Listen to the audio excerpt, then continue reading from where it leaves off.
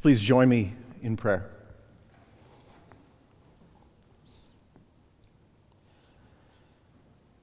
Father, we come before you with anticipation, anxiety, and excitement. Father, in each and every season of our lives, in each and every day, we wake up with breath given to us by you, sustained by you. And we're all learning in new and in different times how to walk as a faithful follower of Jesus Christ. Lord, we're becoming even more keenly aware than ever before how important your word is. How we need to come back here for strength and sustenance. To be fed by you. For to whom else shall we go? You alone hold the words of eternal life. Amen.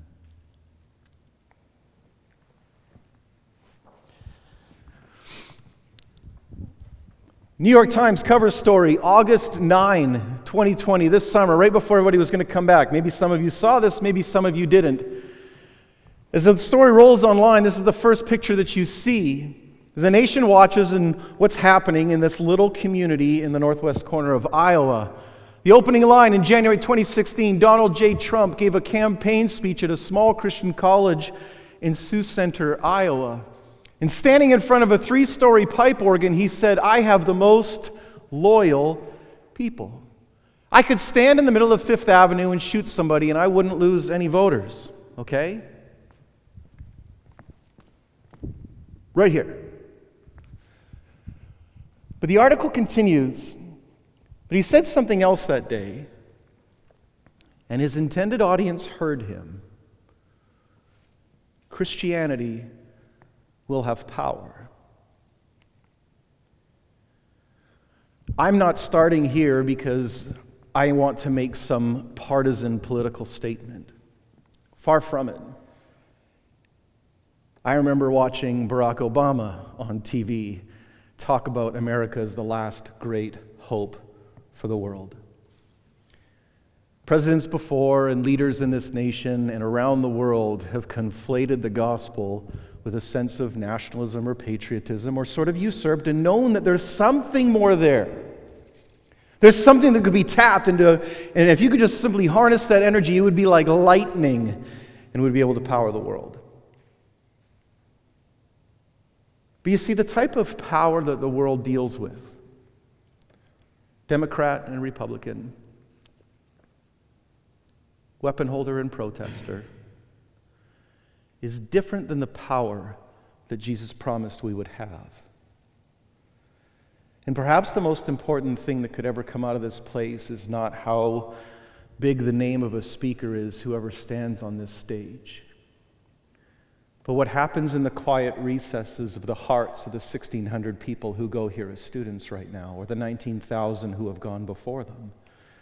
And the internal decisions that they're making inside of their life of what it is that they're targeted toward and pinning their hopes upon.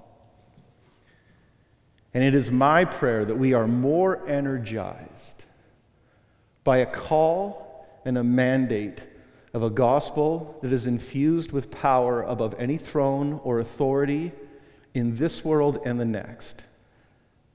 That we would get more jazzed about that than whatever the current cultural conversation is.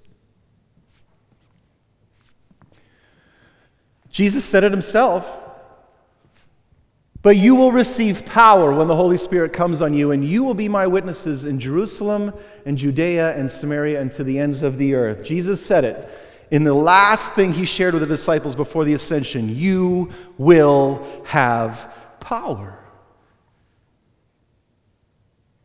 You'll receive it. You won't grasp for it. You won't vote for it. You won't kick down a door of opportunity in your career that will create it. The power that you long for the most in this world is nothing that can be attained by ever reaching out. It only ever happens by opening up. This power cannot be taken. It cannot be earned. It cannot be bought. It can only be received. And this power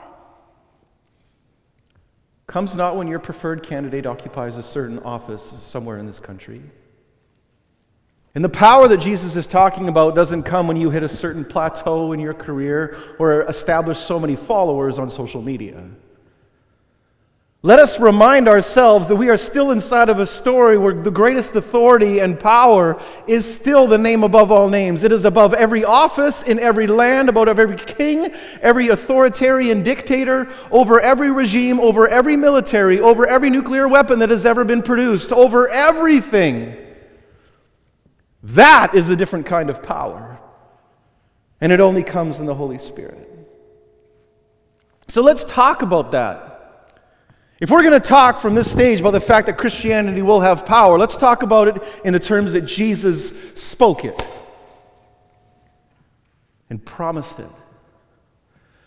So what I want to do with you this semester, all the way up until Advent, is take a look at Colossians chapter 3. I want to look at verses 1 to 14, and this is the famous passage that moves towards Paul talking about what it means to put on the clothing of Christ, to be distinguished in this world as followers of Jesus, and put on a power and an authority that's different than the one the world clamors for. And can we remind ourselves again how it is that we find back our footing when it feels in the middle of a biological, social, and political combination of pandemics, we still have the best place in the world to plant our feet. You will have power. You'll receive it on Jesus' terms through the gifting of the Holy Spirit. And I thought, man, for a time in life where it feels like we've lost control of so many things in our lives, isn't it beautiful to be reminded again that we haven't lost the things that matter the most? People are telling us what to put on our faces. People are telling us how far to stay away from people. But you know, all these little social and behavioral things, small potatoes compared to the orientation of our hearts. So we talk about putting on the clothing of Christ. We're going to get to that within this text. And I've always kind of laughed when you see people sort of put on not the clothing of Christ as it's talked about in Paul, but the way it's sort of sold at different tables at Christian music festivals. You know, clothing of Christ like this. Catch up with Jesus. Blessed from my head to my toes. Or, I may not be perfect, but Jesus thinks I'm to die for it. This would be a great one in North and East Hall. I put the stud in Bible study. Or how about this one from the Make Jesus Cool Again collection? I wear this one at home for my kids. Hey, don't make me use my pastor voice. Then you've got like the ones that are maybe just a little more edgy. God is dead.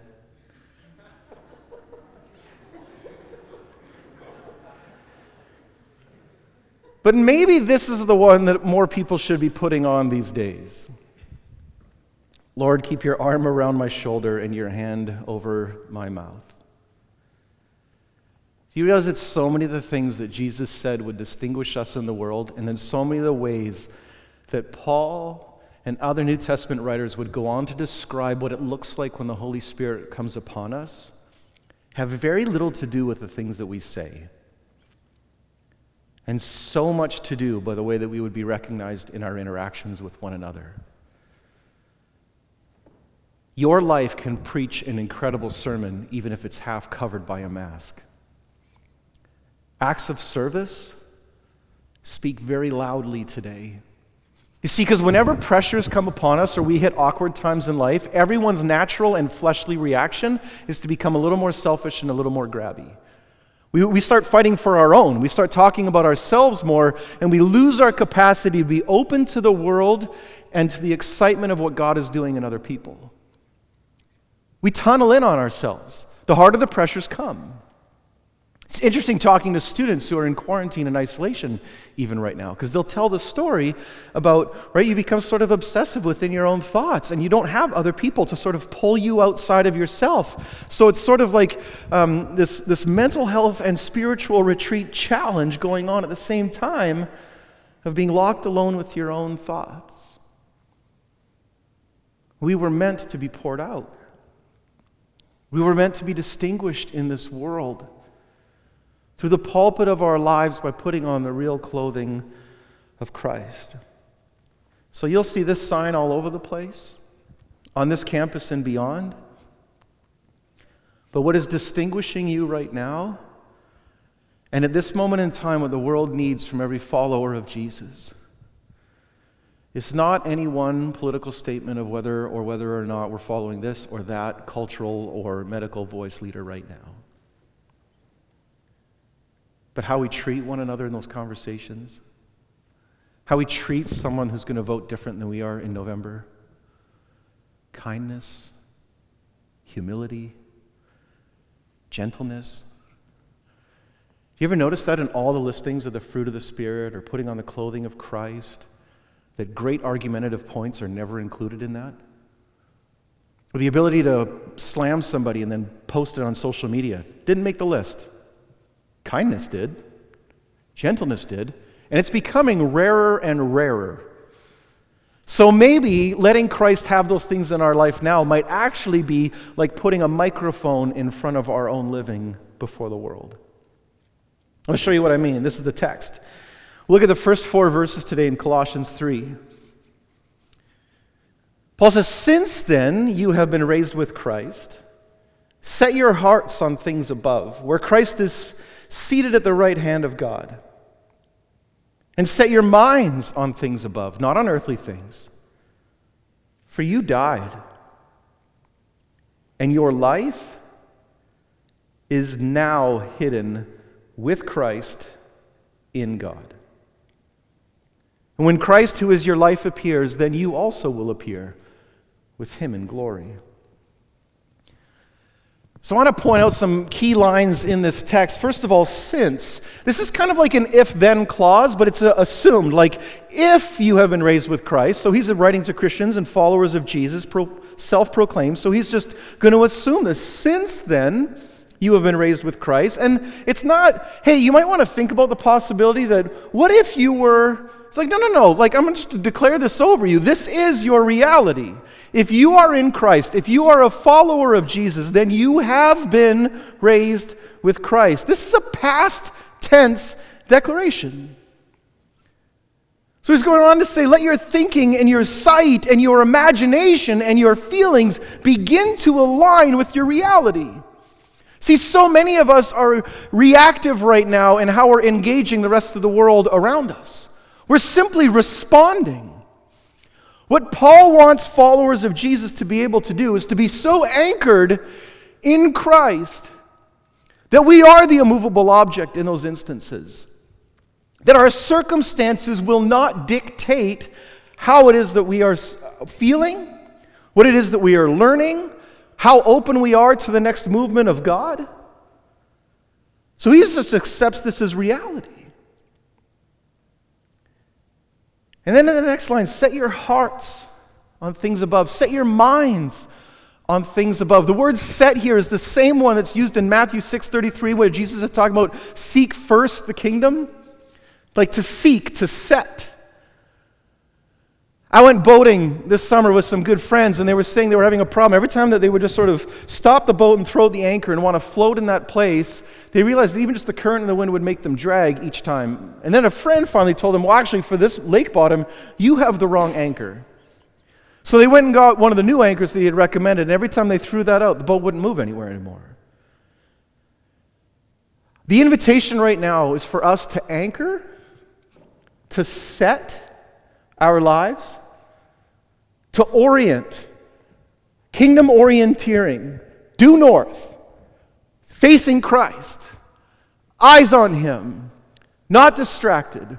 And that is so hard to do when the voices around us are getting louder and angrier and inviting us into a further polarization. This is one of the greatest tricks of the evil one. to cause points of division between Christ's own people. If we allow that to happen between us, then we've already surrendered victory. This cannot be what happens to us. So you have to anchor, you have to set, you have to seek first. You've got to put all of these things and realize what is more important than another. So read the dashboard within your life, okay? I noticed this towards the end of last year. Mark Sayers calls it our digital nervous system, how plugged in we are to things online and stories and social media, and that our bodies are reacting and our anxiety is climbing and our blood pressure is changing based on external factors and not where we have oriented our lives and declared our allegiance first and foremost. And so we're getting swept up in these conversations. They're not set. And we're not seeking first. But when we do those things, it allows us to be a refreshing change from a world that seems to be moving and slipping out of people's hands very quickly. In their commentary on Colossians, Brian Walsh and Sylvia Kiesmat, in a book called Colossians Remixed, says it like this: set your hearts on and allow your imaginations to be liberated, to comprehend Christ's legitimate rule. I realized in my own life I was getting so swept up in these things that I decided at the beginning of the year to give up all social media and sports apps and news apps on my phone so that I wouldn't constantly be triggered by whatever the next little story was coming and my body reacting to it. I want my life to be more dictated by one voice that I'm oriented towards. And I'm so afraid right now that in this cultural moment there are more Christians whose lives are saying to the world that they have an allegiance to something more important than Jesus. And whether that's the financial security we're chasing in uncertain times, or pinning hope on an earthly figure rather than the King of Kings. So read your own digital nervous system right now. What are you responding to? What gets you riled up the most? If we're not still the most excited about what Jesus is doing in the world, we might want to ask ourselves if our inputs need to be recalibrated and rethought through. Reflecting on this verse, N.T. Wright says it like this: to concentrate the mind on the character of Jesus Christ, on that unique blend of love and strength revealed in the Gospels, is to begin on earth to reflect the very life of heaven. See, to get set in our minds and our hearts on the things above, on Christ, is to anchor into the future and to pull it into the present. The movement of the disciple of Jesus every time we pray is to go fishing into the future and to pull it into the present. To do something that nobody else who's not in Christ has the ability to do or the capacity to understand. And now this sounds kind of otherworldly, right? Because we're talking about set your mind on things above, set your hearts on things above. So it sounds like pie in the sky when we die stuff and sort of a strand of Christianity that could say, well, don't worry about everything here and now because that doesn't really matter. But that's not true. Christianity isn't about developing a pie in the sky when we die theology. Christianity at its essence is about cake on the plate while we wait theology. It's about the here and now. The resurrection was physical. Heaven is obsessed with what's happening on earth. It was created through its imagination and for its glory. Heaven is fascinated by what is taking place here. And the only reason we're fixing our gaze there and where we're anchoring in there and we're setting there and we're seeking that first is not because we're trying to ignore the significance of political events or social events or racial tension or any of these things, because there is a desperately needed Christian voice into each and every one of those things. The reason why we do that is answered in the text itself, because that's where Jesus is. We put our focus there because that's where Jesus is. It's not because this doesn't matter. It's because this is only going to matter in the way that matters the most if we've got that part right. Where is our gaze? Where is our focus? What are we set towards? See, because when this happens, This is the current reality. It says, your life is now hidden with Christ in God. What a strange way to describe this. Why hidden? I think that word in this text puzzled me more than any other in the last couple weeks thinking about this message. And I think it's this. It's hidden because most people in the world are still associating power with wealth and beauty and corner offices and degree titles and status. And the list goes on. Because without the eyes of faith, you just simply can't see it. Satan comes before Jesus in the temptation. Look at all the earthly power things he offers up before him. And yet then Jesus goes and orients his entire life not towards the throne in Rome or to rule in Jerusalem, but to a cross and a resurrection that leads to the throne above all thrones. And in these lines, Paul is telling the early believers and telling us now the same thing again. Rome might still control the economy, and so it looks like it's more powerful. Rome might still have the biggest military, so it looks like it's the most powerful thing, and therefore it deserves all of your attention and energy. But the reality is, the true reality, that your life is hidden with Christ and God. Walsh and Keesmaat in that commentary go on to talk about the fact that every empire of the world wants you to believe that what you see is what you get. And the kingdom of God wants you to know that what you can't see yet is what you get. And so many times the invitation to New Testament believers isn't to escape the present circumstance or to fly away by and by, but rather to look at it again. Look at it again. Look at it with fresh eyes. How does a Christian follower of Jesus, confident in the end of the story, look at this cultural moment and think about what they want to tell their children about what we did with this? You know that, right? Your grandchildren, they will ask you about what it was like to live in 2020. And the only thing that I want to be proud to tell them is that I was so sold out for Jesus that I wasn't swayed by the bigger conversations taking place in society. Not that I wasn't involved in them, but I wasn't overly swayed by them. I wasn't wrapped up in it. It didn't gain an allegiance in my life higher than Jesus, but rather through the lens of Scripture and the wisdom of the Spirit, I began to engage them as a follower of Jesus, and not along talking points dictated to me by my favorite news outlet, because those are vastly different.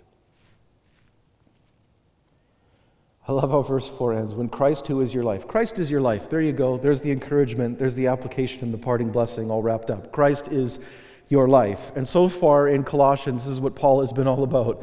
Your very life was created through Christ, redeemed by Christ, raised with Christ, is hidden in Christ, and will appear with Christ. Do you sense a theme? This is where we are wrapped up in. This is what matters the most.